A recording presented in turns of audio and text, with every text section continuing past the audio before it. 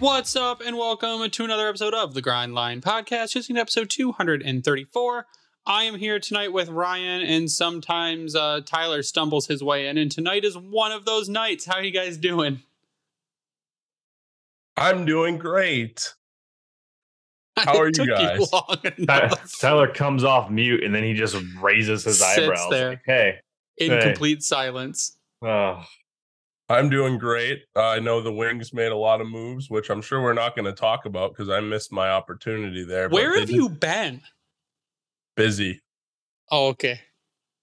No, actually. The man with no kids is busy. I'm actually moving again, so that should be interesting. Yeah. Was there a lover's quarrel? No, it's not a big deal. But no, yeah, so I'm going to be dealing with that. But other than that, I should be good to go here. Looking forward to talking about the Wings tonight and going forward. Ryan? I'm good. I'm still mildly recovering from the weekend. Was in Traverse City for a buddy of mine's bachelor party. It was fantastic. Partying with who, Ryan? Who were you partying with? Alec Martinez. Yeah, how was that? Not a big deal. He might be known out there in hockey, but no, it was a good time. We got hung out Friday. Actually got to visit Mr. Martinez's home, which was beautiful for those that have any interest. But hung out on Torch Lake Friday and Saturday, and it was absolutely fantastic. We missed out on any rain and no bad weather the whole time, so it was like 80 the whole weekend, which was perfect. Got the sandbar Saturday, hit up the bars, and that's about it. Love Torch Lake. So if you've never been to Torch Lake, it is a must. Like you have, and you're in the Michigan area, like blue water, beautiful lake, pretty warm most of the time. 15 foot straight down to the bottom. You can just see straight through. Yep. And it's pretty warm most of the time because it is rather shallow in a lot of parts. So it's a nice time. Go to Torch Lake. That's the Grindline. Highly recommend the sandbar if you do. That's lake where we spent Saturday.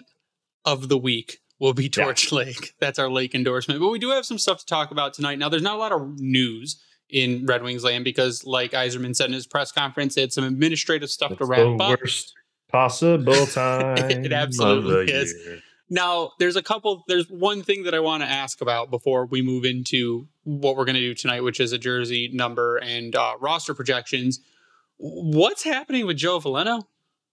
I'm going through my roster projection. It's like Joe Veleno's not signed yet. And he's an RFA and he got his qualifying offer. And you see these other RFAs. Now he's not arbitration.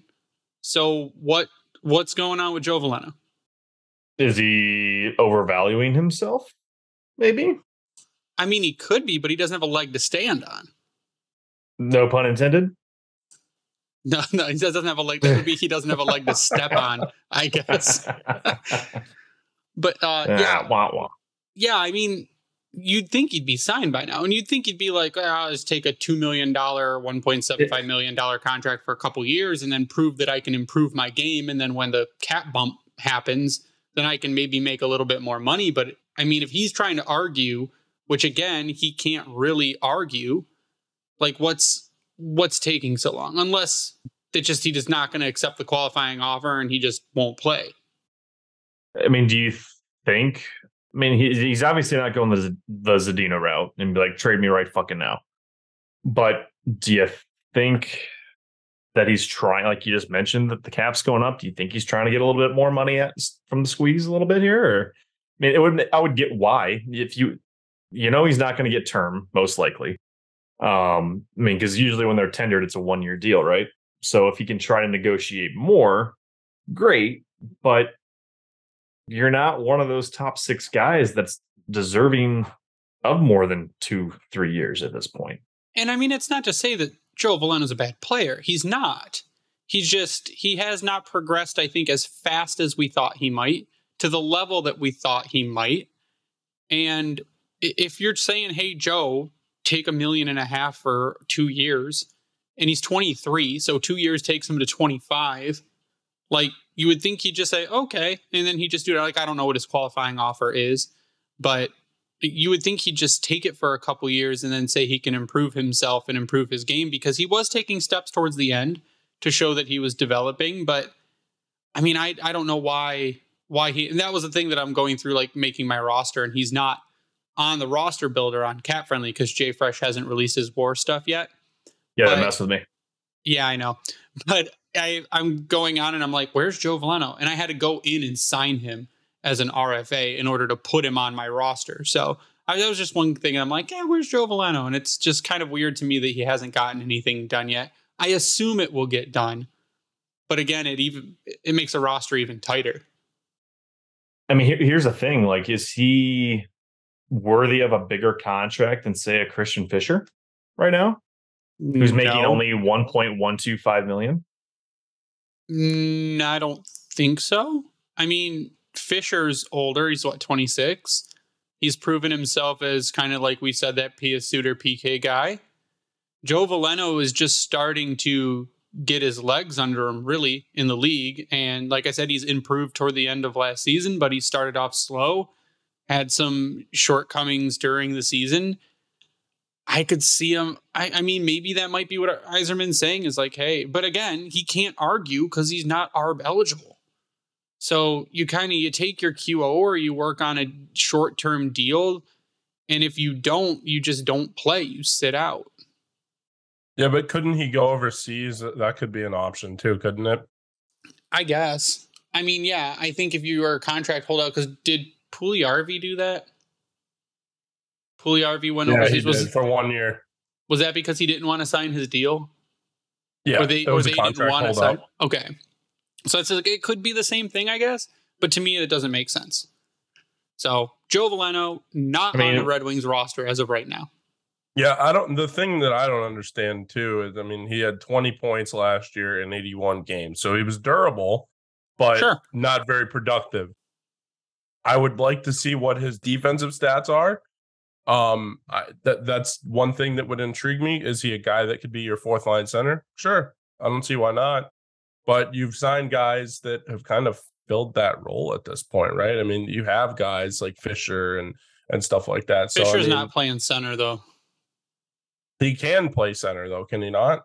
When I was on Cap Friendly, center is not one of his listed positions, just right wing, left wing.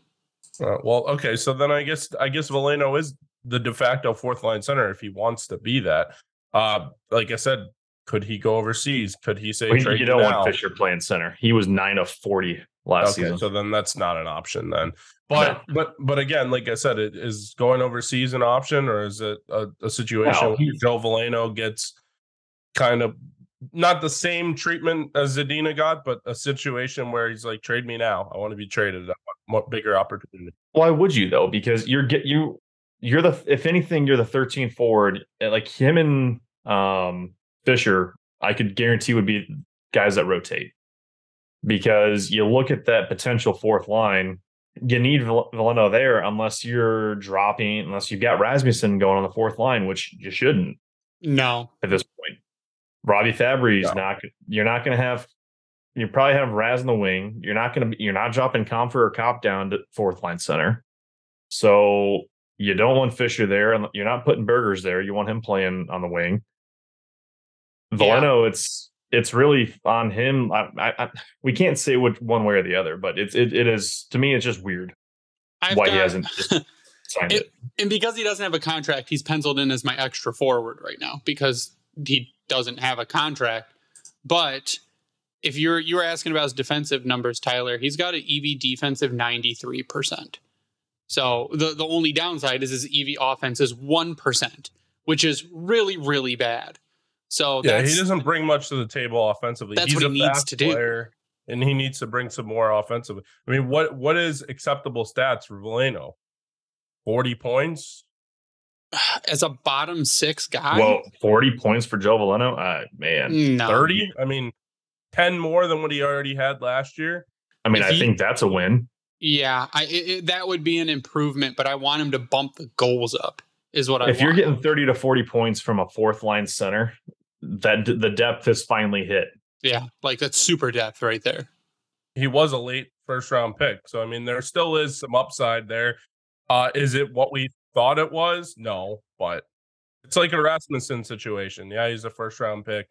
Now, obviously not a high first round pick, but So the Joe Veleno saga will continue. We will keep it updated as it unfolds. But we do have... Is it really a saga? Is that even a way to It's a saga, Ryan. We're in the no news season. This isn't Days of Our Lives, Greg. No, it said it's... I didn't say it was an opera. I said it was a saga. Like Star Wars is a saga. Joe Veleno has a saga now.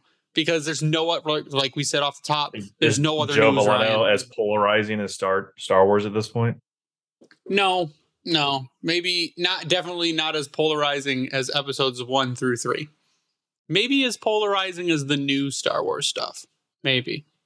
It's probably fair because now everyone has an appreciation of 1 through 3 now. See, there you go. So we do have a jersey number. The best 3. Shut up. They are not. You shut your goddamn mouth. So on Twitter, NHL Jersey Numbers has posted that defenseman Justin Holl will wear jersey number 3 for the Detroit Red Wings, which threw some people into a tizzy. There were some very, very mad people. Didn't we give away one of those? We did. Simon Edvinsson will no longer wear number 3, if the report is correct. That's a good trivia thing now. Great. Yeah. What was Simon Edvinsson's original number for 9 games in the Detroit Red Wings? But Simon Edvinsson has been wearing jersey number 77 in Grand Rapids. So I'm guessing he will bring 77 over to Detroit, which isn't a problem because that number is not in use currently. And that number is very similar to the comp that he had when he was picked as a prospect, Victor Hedman. People saying, Simon Edvinsson, potential Victor Hedman kind of player, now wearing the number 77 potentially. Simon Hedman. Nice. But what do you think? Number 3, Justin Holl. He carries it over from Toronto. Are you as mad as people on Twitter about it? No. That was an easy answer. It's so easy. If Edvinsson had been here and wore it for the entire season, cementing himself as that person to have number 3, sure, I might actually, get a little pissed off. You might care. I might have a little bit of oh, that's fucked up, but whatever. But no, I don't. I would be more pissed off if I spent the money on his jersey. Which we did to give to someone. Yeah, we did do that, but that's beside the point. That was in good faith. But I don't know. I mean, you think about it. I just made the comparison to Holmstrom. He was number 15 when he started out and then switched to 96. Now, it's not his number getting taken, unless you want to complain about Wallman wearing 96, which thanks someone actually pointed that out that I forgot Wallman's 90 number when we were talking about the numbers. But no, it's whatever. It was cool to see 3 out there again because I think when was the last time we had it? Bob Rouse. For what? Nick Jensen. Oh, Nick Jensen. That's right. I always forget about that. Number 3.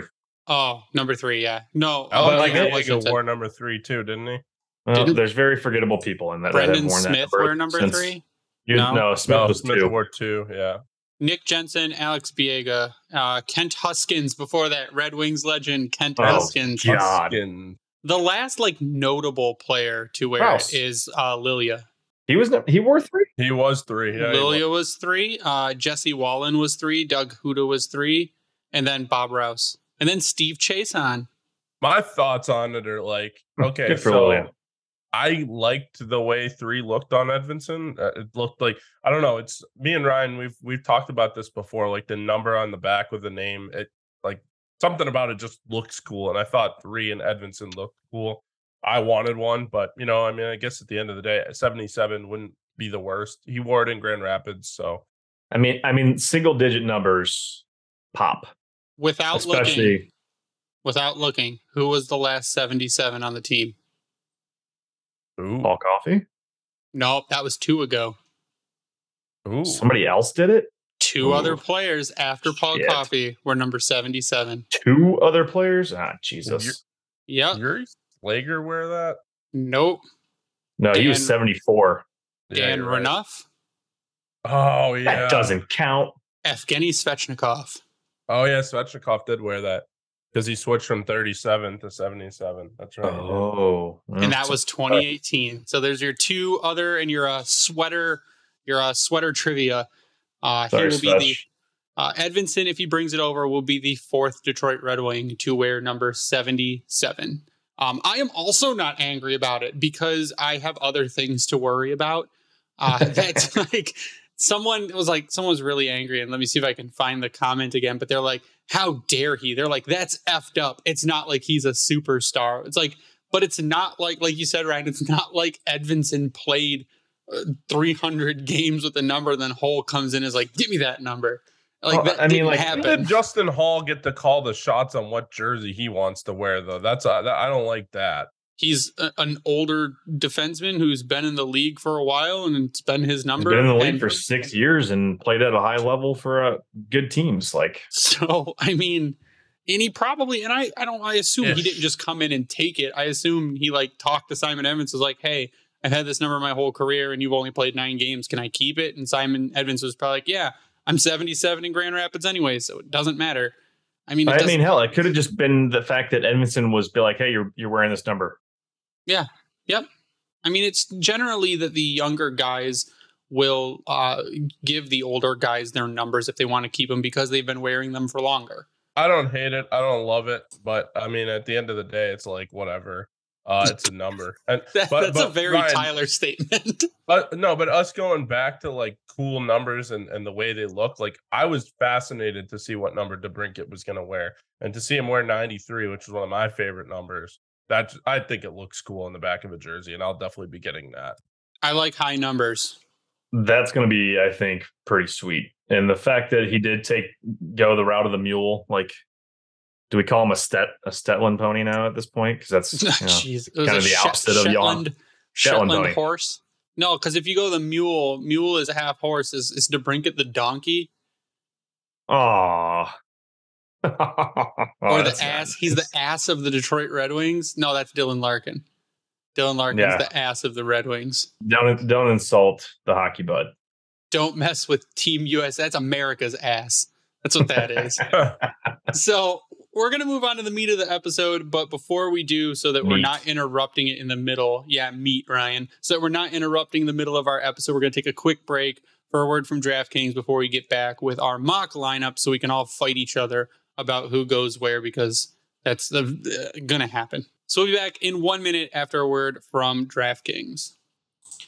New customers, download the DraftKings Sportsbook app and use code THPN. Bet just $5 to score $150 in bonus bets instantly. That's code THPN, only at DraftKings Sportsbook. Gambling problem? Call 1-800-GAMBLER. In Massachusetts, call 800-327-5050 or visit gamblinghelplinema.org. In New York, call 877-HOPENY or text HOPENY. In Kansas, call 1-800-522-4700. On behalf of Boot Hill Casino and Resort, Kansas, in West Virginia, gambling problem? Call 1-800-GAMBLER or visit www.1800gambler.net. All games regulated by West Virginia Lottery. Please play responsibly in partnership with Hollywood Casino at Charlestown Races. In Connecticut, help is available for problem gambling. Call 888-789-7777 or visit ccpg.org. 21 plus in most eligible states, but age varies by jurisdiction. See DraftKings.com/sportsbook for details and state-specific responsible gambling resources. Bonus bets expire 7 days after issuance. 1 boost per eligible game. Opt-in required. Max bet $50. 10 plus legal required for 100% boost. Eligibility, wagering, and deposit restrictions apply. And we're back. And before we get into it, if you could go check us out on YouTube, or you're watching us on YouTube, thank you. But if you're not, go sub to us, like the videos, turn on notifications, and you'll be updated with all the content that we do during the season. We are 120 subs away from 1,000, so we're really trying to push that 1,000 goal. So if you go sub to us on YouTube, we greatly appreciate it. But we are going to jump in to our roster projections for the season based on what we're given today. So right now, we are currently, with mine, if signing Joe Veleno at 1.75 gets us to a cap hit of about $77 million, which is still well under the salary cap. Yzerman has said that if there's a move out there that makes sense, he'll make the move if it makes sense. So he could spend more money, but as of right now, he is not. So I feel like if we do our projections now, Yzerman will make a move within the next 2 days that completely ruins our episode. So let's make our predictions, and then he'll go sign Tarasenko or some dumb shit. So who wants to start with their projection first? Should I go with mine first since I'm the most prepared? I will go with mine first since I am the most prepared. So, and you guys can go back. I was looking at yours anyways, and it doesn't differ much. I mean, I'm not too wrapped around who's going to be where at the moment. Yep. It's more about who's going to be the extra or the odd man out, or who's not going to make the roster. Okay. So I guess we'll go line by line. You guys can throw your input in. So let's do that. I have mine set. So we'll go line by line, and you can say you agree with it, disagree with it, what changes you would make. So top line right now, I have Alex DeBrincat, Dylan Larkin, David Perron. So David Perron gives you, though slow and older, high offense, goes to the corner to dig out pucks, is a great playmaker, which is why he's on the power play. He's on the power play to make plays. He sets up Dylan Larkin. He sets up Alex DeBrincat. He can also score. Dylan Larkin sets up DeBrincat, sets up Perron, can also score. Alex DeBrincat sets up Larkin, sets up Perron, can also score. So I think you've got a pretty powerful top line right there. You've got scorers. There's your offense, your guy who digs out the pucks, even though he's a little slow. That keeps DeBrincat on the left where he's been playing, keeps Perron on the right where he's been playing, and keeps Dylan Larkin right in the middle. What do you think? The only thing I've been kind of differing on and torn on is the way the signings happened. And I think I mentioned this when we were first talking about it. You can pretty much have a righty and a lefty up your right side and left side. However you want to set those up, whatever. Because right now you've got two righties on both wings, which it's not the end of the world. I think it's fantastic because sometimes it can work into your favor going against a lot of left-handed defensemen. But the only one I would really even debate switching is Perron. But for who is where I'm torn at, I would almost lean a Kopp or a Rasmussen, because you want a guy that's going to be able to play both ends of the ice. Perron can do that, but he also is a fantastic guy going for the puck and then creating something off those loose puck battles or chances. And I think Kopp and Raz can do a lot of that same thing, and all of those guys are good at driving to the net. Nice thing with Kopp, if you were to throw him up there and get him off center, is now you give him a little bit more opportunity to go in that playmaking wing style. We already know that he was doing that on the center, and he's very sound defensively, but it's tough. Like I don't know.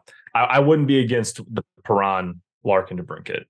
I would personally go Larkin, DeBrincat, and one of Rasmussen or Kopp. Bergeron and Raymond, I know a lot of people will say, why don't you just slide them up because they're the younger guys? But they don't hunt pucks like guys like Rasmussen and Rasmussen and Kopp. I mean, those guys are bigger guys, especially with DeBrincat, who is 5'10". No, is he smaller than that? No, he's like 5'7". 5'7", 5'8". Okay, so yeah, a smaller guy. I mean, obviously he's got some dog in him too. He's able to get the puck. Got that dog in him. He's got. He's not afraid to go into a corner and battle. That much has already been shown. I mean, even with Perron though, he's still only 6. I'm going to say only, but he's 6'2", 200. I mean, if Raymond has beefed up this offseason, because right now Cap Friendly shows him at 5'11", 170, I don't have a problem moving him in place of David Perron. I agree at all. Because he's getting stronger. Now you've got that opportunity to let him really go battle. And we saw what he can do in one-on-one situations last year and the growth that already took place there. Greg, what are you going to say? So initially I had Kopp on the top left wing with Larkin and DeBrincat. That's what I initially had. And I put that out there and a bunch of people yelled at me. And I had to yell back at them because Kopp is the defensive version of JT Compher. JT Compher is the offensive version of Andrew Kopp. They're like the same player with different strengths. So I said eventually, Andrew Kopp is probably going to be a wing on this team based on center depth and signings in the offseason. It could be right now. So I would have no problem sliding Andrew Kopp right up to line one. He's defensively responsible. Like you said, he will go pull pucks out of the corner and feed the guys. I just think that David Perron has a little bit more offensive touch and actually a little bit more puck retrieval and protection than Andrew Kopp has. So he was good at doing the box out move. Yep. Yeah. Perron was. I said a lot of times there were a lot of moments where you watch David Perron, you were like, is that Henrik Zetterberg with his puck protection? and it was damn near spot on, like identical to some stuff that Zetterberg used to do. But that comes with playing that position for so long that he's able to get to that level. So go ahead, Tyler. I just got one small thing to add. You talk about, Perron and Copp are kind of the same in terms of getting the puck and, battling in the corner. Where I think it's a little bit different is I think David Perron has the scoring touch where Copp is more of a playmaker. And, having Larkin, who's already a playmaker, who can also score. But, I mean, on his best days, he's a playmaker. And, having two playmakers on a line with Alex DeBrincat could be the recipe for success. Those threats open Dylan Larkin up to elite level playmaker Dylan Larkin. Yep. See, and Tyler, your point there is where having Copp with Larkin and DeBrincat could almost be more beneficial, because we were talking about it in the Discord, I think it was, and Perron led the team. Now, granted, this is on the power play, in power play shots last season. He led the team. I think he beat Larkin by 1. So do you want that guy taking those shots away from Larkin or DeBrincat on 5-on-5? Nope. I mean, it's not saying it's a bad thing, because we know that Larkin and DeBrincat, they can set guys up just as easily as Perron could the other way around, or whomever on that other wing. But it did seem like last year, maybe because of how the team was performing, that he took it upon himself to shoot more. Now, he was in Ovi's office, if you want to call it that, for most of the season on the power play. So it made sense why so many shots were coming from him. But at 5-on-5, I don't know. I think I'm just kind of grasping at straws to debate why it would be possibly negative, but I don't really. It's hard to say that it would be. Flexibility, guys. Flexibility is the name of the game. The other thing that I kind of think about too, if you're not really thinking about hunting pucks and you're just thinking about playmaking, who's a better playmaker other than Dylan Larkin on this team than Lucas Raymond? Sure. Which is why I have Lucas Raymond on line 2 with Michael Rasmussen and Andrew Copp. Right there, you've got your guy to dig out pucks in Michael Rasmussen, but also Andrew Copp. You've got your big body in front of the net in Rasmussen. You've got your shot and playmaker in Lucas Raymond. And I think that's another line if we're expecting Rasmussen to take another step as well this coming season in his offense. And not saying Ras is going to be a 30-goal scorer, but if you could get Ras at 20 goals on that line 2, 20 goals, 30 assists, if you could get Ras to a 50-point guy on the second line, and then you've got Copp, who you expect to be back to form. I'm not going to say take another step, but to be back to form. Because if you were to look at Jay Fresh's war cards of Andrew Copp now and just take out last season and look at Andrew Copp, they're two completely different players. And I can put that on a couple of things, being the recovery from the surgery and also having a new team and new system and new coaches and all that. It's a little bit to get used to. But if Andrew Copp gets back to form, and if we but think that Lucas Raymond could get to a 30-goal, 70-point season, again, you're top 6, and that's saying Rasmussen probably should be a third-line player, but will flex up because of his skill set. I think you're looking dangerous on the second line. I mean, I think you can just flex him up, too, because of the way he started to play against top-tier talent. Yeah. I mean, he is not afraid. Like, he's not living and dying by opportunities in front of the net anymore. And it paid off like no other for him. Now, it was like, and you could tell, and we talked about this before, when he got hurt, it seemed to kind of deflate the team. Now, granted, depth sucked last season. And we traded people. Yeah, they got decimated at that point. But if he has a bounce back like we're hoping for, he should be in your middle 6, if not top 6. And that's going to be huge, because with the line that you've mentioned there, you've got him and Copp, who are very sound defensively, guys that are on your PK as it is. Raymond, I think, started getting mixed down on the PK, and I like the way that they were starting to run that, having their best players on the PK, because now you've got guys that can take advantage of it, go the other way, unless your name is Pius Suter, and he's going to take advantage of it all the time. But now we got Christian Fischer and or Joe Veleno to hopefully take that over if he gets signed. But to go back to Raz and Copp, like, you've got 2 guys. Now you've got 2 centers on that line. I know that Perron took some center draws and didn't do awful there last season. I don't think DeBrincat does anything at center. No, but Rass, I think at the end of the day is going to be more of a winger. And Brian Fisher, if you're listening, Ryan says Michael Rasmussen, top line winger. Could be. No, but here's the thing, though. You talk about like top line wingers, like that term kind of gets thrown out loosely. I feel like in a perfect world, you would have like your McDavid, Draisaitl, and whoever else, basically, right? And obviously, that's an assortment of riches, or like Pasternak, Marchand, Bergeron, your perfection line de facto. We don't really have that. Unless you it's don't the need playoffs. to have that. Yeah, but you don't need to have that. Like sometimes a guy like Michael Rasmussen, is he a first or second line forward? Maybe not. But in this role, in this team, if you're looking for like, playmakers and goal scorers and guys that obviously are going to try and hunt pucks, Rasmussen, Kopp, both on that on that second line, and Raymond could be a de facto goal scorer at that point. So, and obviously he can do a little bit of both. And in that case, we talked about the playmaking ability already, but I like that second line. I mean, that's good. And again, like I said, Rasmussen, maybe not your top 6 forward, but in this case he is. And I like it right there. Synergy. Let me throw this at you. So what we just mentioned, I'm looking at cap friendly depth charts right now. So that top line of DeBrincat, Larkin, Perron, that's 66, 79, and 56 points respectively. I'm going to name you another top line. Tell me if you can tell me what team it comes from. Now, granted, one of the players was hurt, so their points are a little bit lower, but it was 45, 66, and 57. That was your top line for the Stanley Cup champions. Oh. Now, granted, Eichel was hurt. Sure, but that goes back to to 66 depth. points in 67 games, but that was Eichel, Barbashev, and Marchessault. Well, that goes back to depth, right? They built a deep That's team. Where I was going with that. Yes. They won because they were deep. And played good defense. So that second line, I think, checks out. And we'd all be happy with it if it shook out that way. So third line, I've got Klim Kostin, JT Compher, Jonathan Berggren. You've got your angry man in Klim Kostin. You've got your offensive center in JT Compher. You've got your dual threat offense in Jonathan Berggren, who can score and also is a setup guy. You are hoping that Compher continues his offensive production and boosts it up.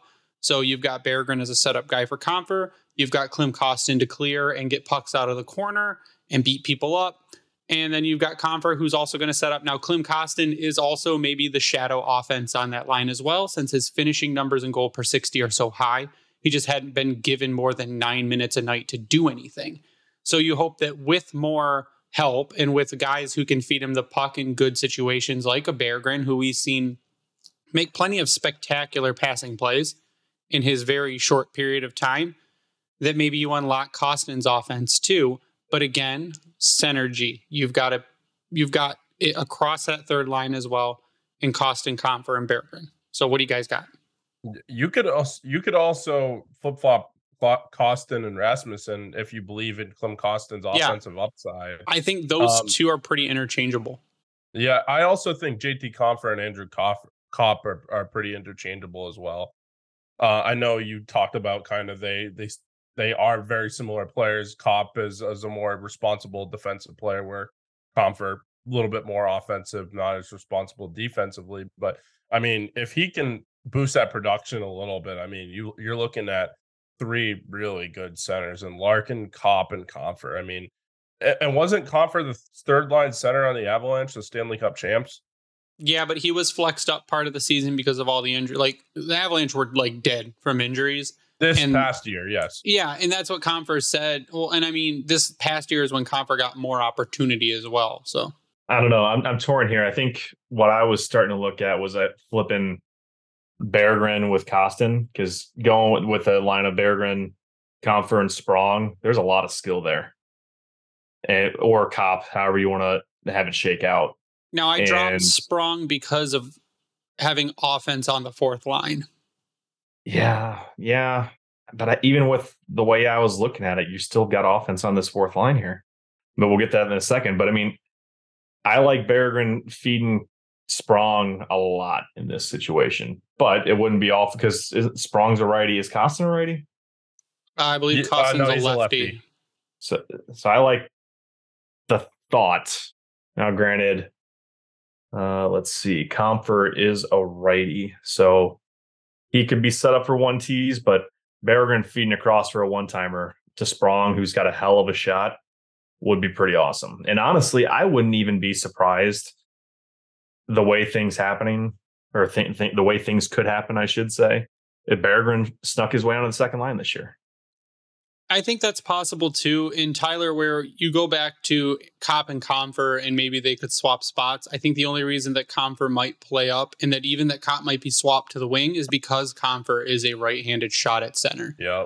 And if you could get a right-handed shot at 2C, you might take that over Andrew Copp, who's a left at 2C, even though their kind of play styles and numbers are pretty similar. But it's just, again, it's everyone is swappable. It's like you can pull out a piece from the third line and put it in the second or first line. You can pull out a piece from the first line and put it on, like you could pull David Perron out of the first line and throw him on the third line. And you could put Berggren up top with DeBrincat and Larkin. Probably not a great idea because that's two smaller guys and no one huge, but you could do it and it probably wouldn't hurt you as much. You could pull Andrew Copp, like you said, you could pull Andrew Copp from the second line, throw him on the top with Larkin and DeBrincat, and it'd be perfectly fine. And it would actually probably be a really good top line. So yeah, that's why I wouldn't even be afraid of Raymond being up there with Larkin and DeBrincat. Like I said, you know that he's likely gained weight this offseason and put on more muscle. We thought we could already tell that had happened going into last season. The way that he was definitely more confident and not as timid, if you will, going into the board battles and trying to go for the puck and this and that. But so if there's an improvement there, if he's got himself up like 190, 185, 190, have at it, because you know that's going to be brick shit house. If he could work on his evasiveness like we saw him do at Traverse City during training camp, where that was that video of him playing keep away and pissing off Larkin. Yeah. And we saw it in preseason too, where he had some what I call Datsuk moments, where he was playing keep away with guys and just deking them out of their skates. And if he could do that through the whole season, and gaining weight's part of it, and being a little faster and a little more seasoned is part of it, I think you could put him on that top line. Now, a lot of people will put him on that top line. People will say your top line is DeBrincat, Larkin, Raymond. And I'm not against it either. But I think spreading out the offense might be a little bit more beneficial. You're right. Thank you. So we're going to go on to line 4. No, do you have more, Tyler? Yeah, no. Some more from Tyler. No, I was just going to say, I mean, if you just look up and down this lineup, there's so much depth. And like, you know, you just look like at this compared to what we had, you know, even just 2 years ago, and it's like night and day. And I remember Ryan talking on the podcast this couple of years ago, just saying there's going to be a turnover in the 2023-24 or going up to the 2023-24 off season. There's going to be a huge turnover in the roster, and there really has been. I bugged Jay Fresh to him, like, can we get the War roster builder? And he didn't respond, so because it's not done yet. And that'll probably be next week's episode when it finally launches. But I'm really excited to see just how many more wins this roster has over last season. And I will bet you it is a fairly decent amount. And to your point, Tyler, again, of the depth piece, how many forwards has Vegas lost? I guess is the thing I should have looked at. Because I know that Riley Smith's not on here, but I don't believe that he was typically top line for them anyways. Lost or thrown overboard? He was technically thrown overboard, but he won the cup. But I mean, you look at Jack Eichel, 66 points in 67 games. Their next top scorer was Chandler Stevenson on here with 65 over 81. Outside of that, like this is like looking like, what year was it where Detroit had no one barely over like 60 points, but were a top team, 70 points? Like Datsuk Zetterberg era. I can't remember what year it was exactly, but 09, not 09, 10, like 10, 11 or something like that after the 2 cup runs. Yeah, like it just top to bottom, they were just good. So we're going to go on to the fourth line, and I don't think we can argue this one. And again, I did this because Joe Veleno is not signed yet. Christian Fischer, Robbie Fabry, Daniel Sprong. I've got Robbie Fabry as the center right now. If Veleno signs, Veleno slots in. I have a hard time thinking they're going to make Christian Fischer an extra. And at that point, think they will. At that point, Robbie Fabry's your extra, and you've got a $4 million extra forward. But again, maybe he's not ready to start the season and we'll see what happens. Or a week into the season, he's injured again. So I think that Christian Fischer, Robbie Fabry, Daniel Sprong. Fischer's your defensive guy. Daniel Sprong's your offense. Robbie Fabry is both. He's a facilitator and he can score. So again, I had said previously, and I've been saying for the past 2 or 3 seasons now, when Robbie Fabry is your third or fourth line winger / center, you have a deep team. You're ready to make a playoff run. Robbie Fabry is now at this point a fourth liner on your team, based on how I'm shaking things out and how things look the most evenly spread offensively and defensively of the forward group. Robbie Fabry is your fourth liner, or he's an extra. That's what it looks like to me. And you know what's even worse is that he can be either one of those things, fourth liner extra. But if someone's nicked up in a game, he can move into the top 6. Sure. And produce. Yep. Exactly. Absolutely. And I like him on the fourth line here because at this point, he's got knees worse than a 90-year-old. Yeah, and he scares me at center, but he doesn't scare me at center on the fourth line. No, I think he can be okay in that depth role unless you're playing a team like Vegas, for instance, that has just a stud and ridiculous fourth line that is going to eat you up in all situations. But that's not the consistent thing you're going to see across the league. So, I mean, it's starting to become more of a thing because of the way how things are starting to shake out with teams.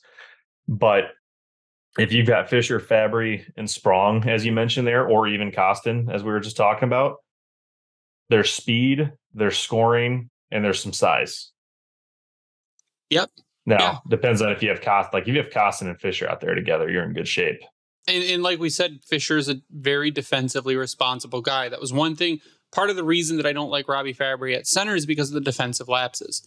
And if you've got Fischer there to recover for that, especially on the fourth line, you're okay. I think you're okay. And like right now, I have Joe Veleno as the extra forward because he doesn't have a contract left. If he gets a contract, it makes things a little bit more, I guess, different. Like you can move him. Hey, if he doesn't have a contract, there's a roster spot now. So who's going to get it? Yeah, exactly. So we're going to move on to defense. On defense, I have a top pair of Jake Wallman and Mo Seider. That's not changing. There's no way you guys are going to argue that. We're not debating that one. No, I don't even think we need to debate. We don't have to debate the top 4 for that matter. So there is debate within the top 4, and I'll bring it up. Now, you guys might not have debate. So right now I've got Shane Gostisbehere and Justin Holl as the second pair. So the debate there has been, well, maybe your middle pair is Olli Maatta and Shane Gostisbehere. Shane Gostisbehere on the right, Maatta on the left. And then your bottom pair would be Ben Chiarot and Justin Holl. And to that I say, oh my God, no. Please don't, because now there's 2 sides to this coin. Side one is Toronto and the media is a bunch of crying babies and they just blame Justin Holl for everything. And he's not actually that bad. So that's one side of it. And that's the side I hope to believe, is that Justin Holl will fill the role that he's supposed to fill with less pressure and limited play in situations and not have to be crucified by the Toronto fan base. The other side of the coin is he is actually that bad. And you put him with Ben Chiarot, who is worse. And then you have a black hole of a third pairing, which I don't want.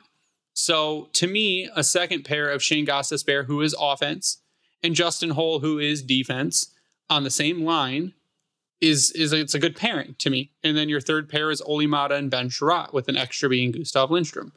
I can't argue with that. Plus, it's a pretty improved defense from what we had last season.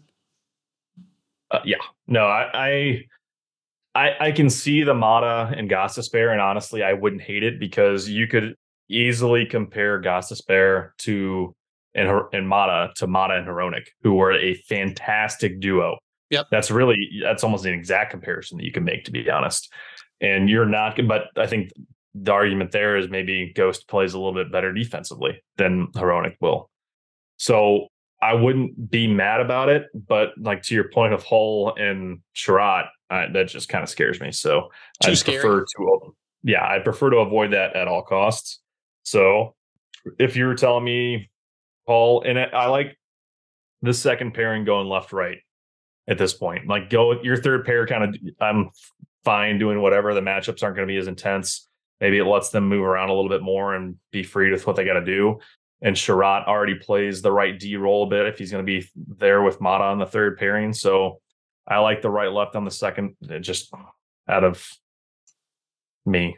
Now you ready for crazy time? The other option people have been talking about is a second pair of Olli Mata and Justin Holl, and a third pair of Ben Sherratt and Shane Gostisbehere. I hate that. I hate it too, but that I just like, I think, the more offense on the second pair. I do think that Gostisbehere might make up a bit for the faults of Ben Sherratt, but I mean, you could even put Ben Sherratt as your extra, and again, you'd be paying an extras at $4.75 million and slide Gustav Lindstrom up to your third pair and have a third pair of Mata and Lindstrom, and then you've got all righties on the right, all lefties on the left. So, I just don't understand the re-signing of Lindstrom when you're trying to get Edvinsson into the lineup. I guarantee it's, for one, he's cheap, and two, he's a righty. He said he knows his role. He knows where he's going to be. He's on a two. He could be in Grand Rapids one day, be in Detroit the next day, be sitting in the press box. Edvinsson comes up. It's not a threat. I mean, you just send Lindstrom to Grand Rapids. And you play Ben Sherratt on the 8th floor or whatever, de facto a healthy scratch. I would not be surprised if we see a decent amount of 7D this year, to be honest. I would be surprised if we saw Ben Sherratt traded at the deadline with salary retainage. That too. But, I mean, I don't know. The 7D I could see happening at times, depending on the team that they have to go against. But if they're struggling with the 4 lines they've got now in place that we're assuming they're going to have, then there's something amiss, or guys are playing hurt, or something stupid's going on. Yeah, I don't hate the D pairs. I wonder, and I know Walman and Seider worked well together last year. Does that mean they're going to work well together this coming year? Maybe. But could you see a Gostisbehere slide up there and play with Seider to unlock Seider's potential offensively a little bit? Yeah, I mean, I don't think that's Walman can do it too. I'm just saying, I think Walman and Gostisbehere could be a little bit interchangeable. Yeah, I think Gostisbehere brings a little bit more offensively than Walman. Not trying to say that Walman can't do it. We've already seen what he can do offensively. It's there. But Ghost, like, ever since he's been in the league, that's what he's been known for. And you could argue Walman's the same way. But there's an extra level that Ghost can take it to, in my opinion, that Walman just hasn't hit yet, but will. And I think learning and playing with Gostisbehere is going to make Walman that much better offensively. But I could definitely see Seider and Ghost, like, end of game situations playing out there together and on the power play. I don't hate the idea. Yeah, so let's move to power play. So on power play 1, I have Dylan Larkin, Alex DeBrincat, JT Compher, David Perron, and Moritz Seider. Again, Perron, facilitator on the power play. Dylan Larkin scoring or facilitating. DeBrincat is scoring or facilitating. You're hoping JT Compher bumps that offense up. And you've got Mo Seider. Mo Seider I put on power play 1. People are saying that Shane Gostisbehere might also be able to quarterback power play 1, and I don't doubt that he could. But I have Mo Seider there more for defense than I do for offense. And he's also a great facilitator, gets the puck to the net. So there's both there. But because I put Kopp on the second power play, who is the more defensive forward, I threw Seider as the quarterback of power play 1, who can also play the defense if they're caught. I could go either way on the back end. Like, I'm not going to be mad if it's Seider, and I'm not going to be mad if it's Gostisbehere.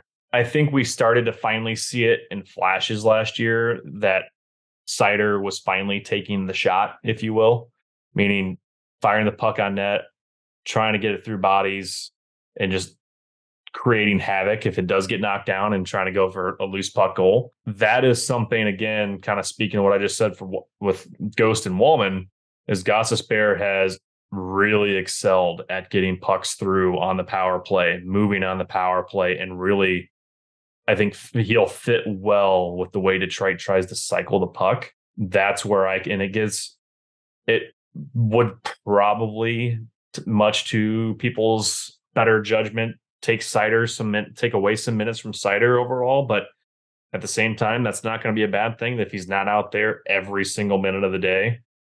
And you kind of save him in that sense. But that'd be the only thing I think I would change up would be Ghost and Cider. But even then, I'm not even convinced that I would do that, like make the switch. I know what I would do. I would move Cider down to the second power play unit. I would switch Compher and Raymond, just because I think if you have DeBrincat out there and you also have Ghost out there, you have 2 one-timer opportunities, and then Raymond's also the facilitator and able to make his passes with Larkin also out there. So that's what I would do. Oh wow, I did realize you did put 4 righties on that line there, Greg. Okay, but my problem is that I'm trying to put offense also on power play unit 2.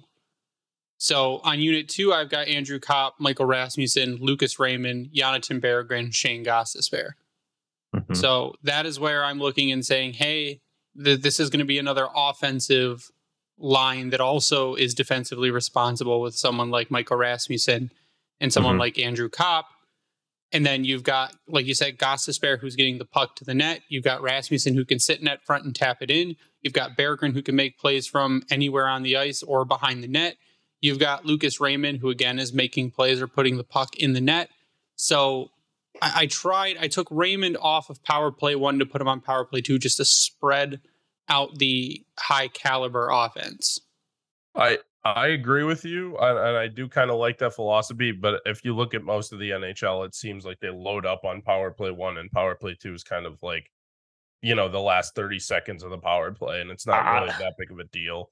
I would like to try to go with a fucking loaded power play 1 this year. See how it goes. If it starts out great, keep it. If it doesn't, break it up. Great. Then your power play 1 is Dylan Larkin, Alex DeBrincat, Lucas Raymond, David Perron, Shane Gostisbehere. Let's go. There's your power play 1. And that's all pucks on net. That's what that power play is called. All pucks on net. There's guys that can move and skate. You can put DeBrincat on the left side, let Perron float. Actually, him and DeBrincat can float and switch sides if they need to. Have at it. Then your second power play becomes Andrew Kopp, JT Compher, Moritz Seider, Michael Rasmussen, Jonathan Berggren. Which again, still not terrible, right? And you might switch someone out. I mean, maybe you could switch out JT Compher for Daniel Sprong. You could switch someone out for Sprong just to see if there's maybe even a little more offense. Or you could switch out Andrew Kopp for Daniel Sprong. Because I would do that, honestly. Put in Klim Kostin for a net front kind of situation. Yep. Well, Michael Rasmussen's net front on power play 2. So, I mean, he could also be net front on power play 1. I kind of like, it's not going to happen, but I like the idea of Sprong over Kopp. Yeah, because Sprong, you would think he has better finishing. Yeah. Because Andrew Kopp sometimes reminds me of Filppula 2.0. Oh, no. When it comes to his not wanting to shoot. Ugh. I think either way you go, again, the power play, special teams looked like a focus. We're shoring up special teams. Special teams wins games. That's what happens. So it looks like our special teams are much deeper on the power play. On the penalty kill, it's just about the same. Penalty kill 1, I've got Andrew Kopp, Michael Rasmussen, Olli Maatta, Moritz Seider. It's my penalty kill 1, and my penalty kill 2 is Christian Fischer, Klim Kostin, Jake Wallman, Justin Holl. Again, I don't think you're getting beat much on either. I mean, you could switch Fischer and Kopp. You could put Fischer up to PK1 because he is your de facto Suter replacement, where he's a penalty kill specialist. And then you bring Kopp and Kostin on penalty kill 2 as the forwards, and then Wallman and Holl. Again, depth, guys. And it should be even better with, Bob Boughner, he improved as the season went on too. So you got a much stronger group there. Yeah, I think they're going to roll solid with 3 penalty kill lines, at least on the forward side of things, because I don't think you're going to see a situation where Larkin is not out there for some of the PK. They emphasized that a lot last year, it felt like, and he did, I thought, very well at times. And we saw Raymond out there as well. I think you're going to see some of the top players, maybe not to DeBrincat, but Larkin and or Raymond getting a significant amount of PK time to try to offset what it is the attacking team is trying to do. I mean, their penalty kill is as good, well, potentially as good as we've seen it in a long time. I mean, those are all responsible defensive players. I mean, guys that hopefully don't give up the puck. I mean, Hall is the one guy that kind of scares me a little bit in terms of turnovers, but I mean, we'll see what happens when he's not playing in that pressure cooker that is Toronto. So I don't know. I mean, I like it. That's pretty much all I have to add to that. So that's the lineup.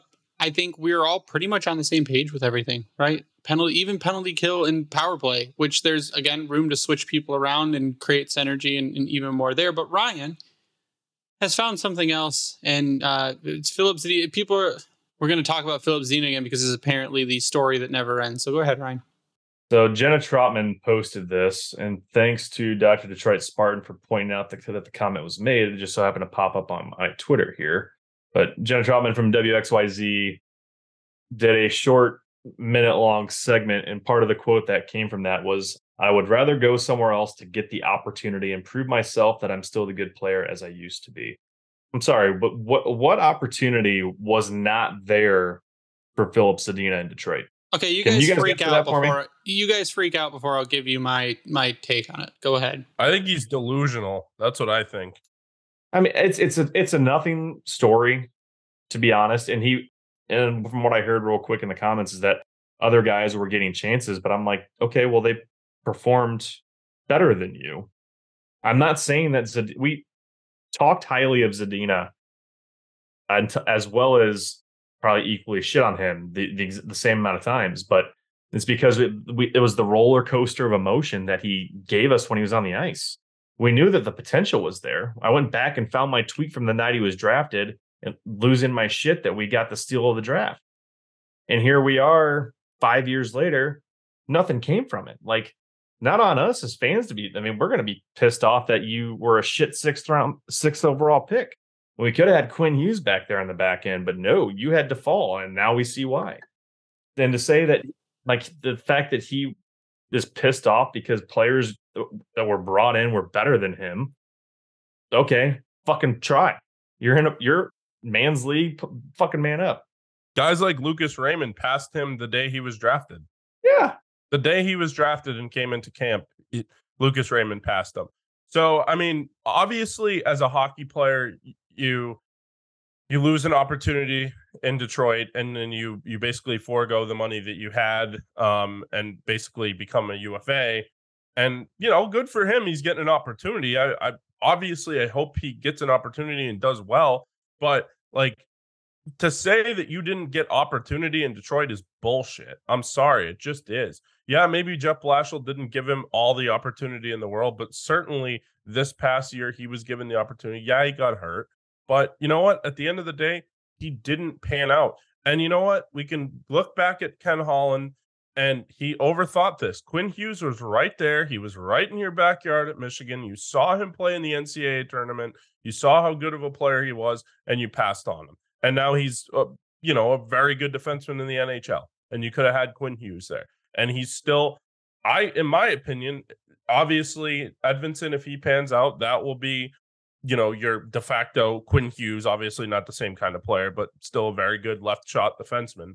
And for Zadina to say that, yeah, I guess as a hockey player, you understand he's going to kind of go back at the organization that wouldn't really trade him. So he had to forego the rest of his money and kind of just get his contract terminated, which I have a hard time believing someone wouldn't give up a 7th round pick for Filip Zadina. Yeah, but his contract they didn't take him for free. It's unbelievable that someone just didn't take him for free. I mean, especially nowadays where they got him for cheaper now.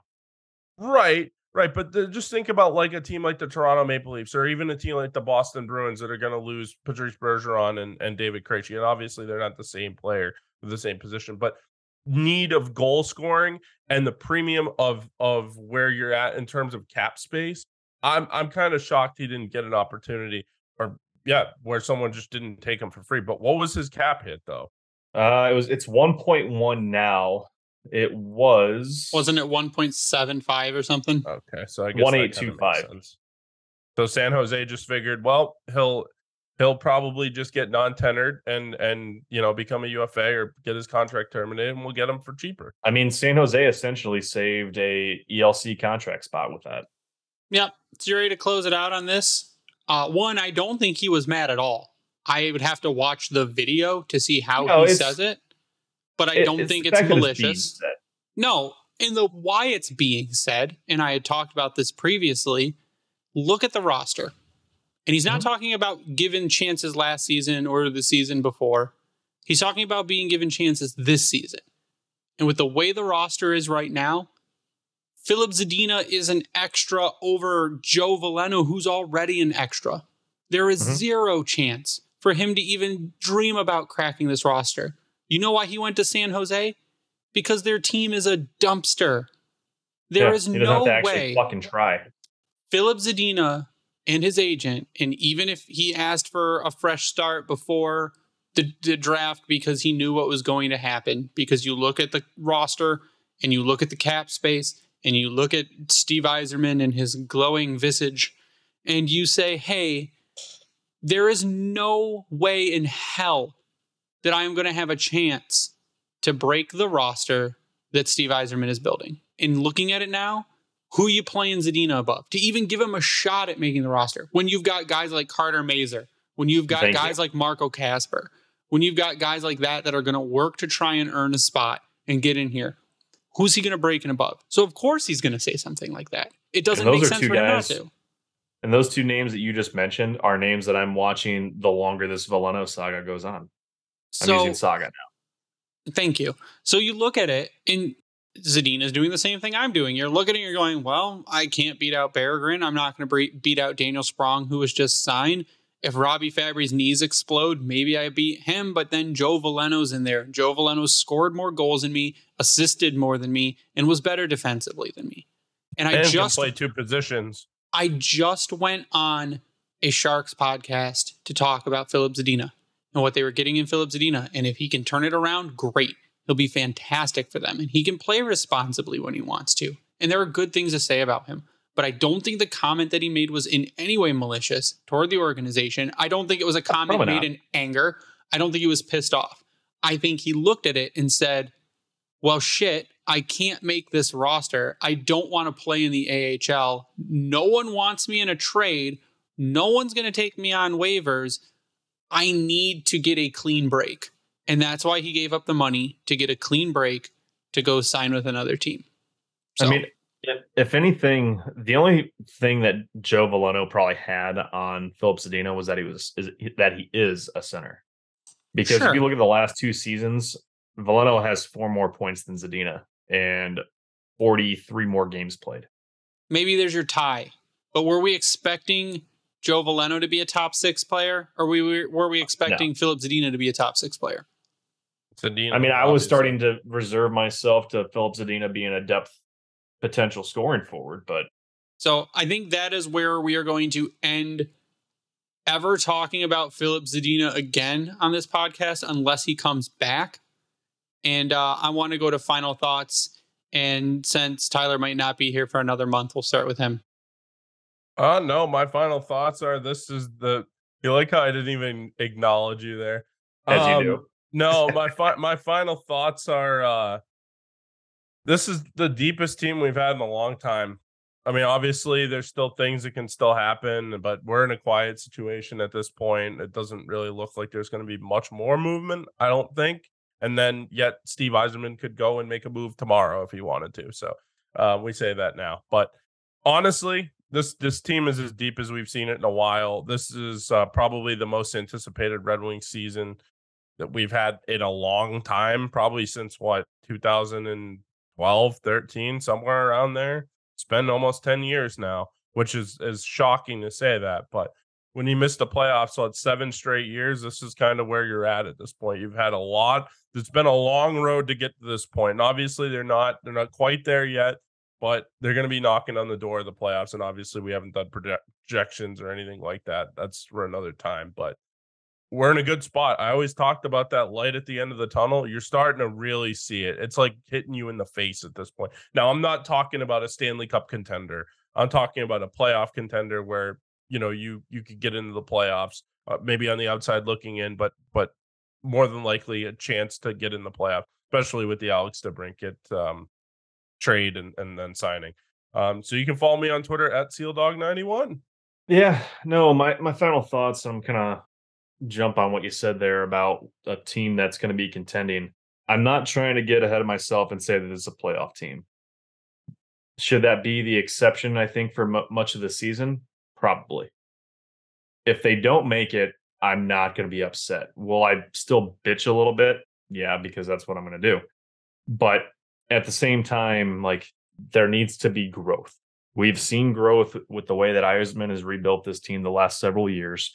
And Tyler, I don't know if you saw it when I put it on Twitter, but we talked about it last year. If you don't include Fabry, there's 5 guys that have survived the purge since Yzerman took over. There's a couple prospects that are mixed in that I don't have included in that, but that was, if you look at NHL roster players that have made their way through since roughly 18-19, 5 guys. This should have started a long time ago. We've said this over and over that we're basically blue in the face. It's a process. We're not sipping on the Kool-Aid for Yzerman because we think he's fantastic, because he is. It's that we understand how bad this fucking roster was when he came in. We are no longer in that situation. Do they still need a high-end player? Yeah. Are they close to getting some of those on this team? Yes. There's guys knocking on the door soon in Grand Rapids. It's coming. Don't be pissed if it's not there this season. That's all I got to say.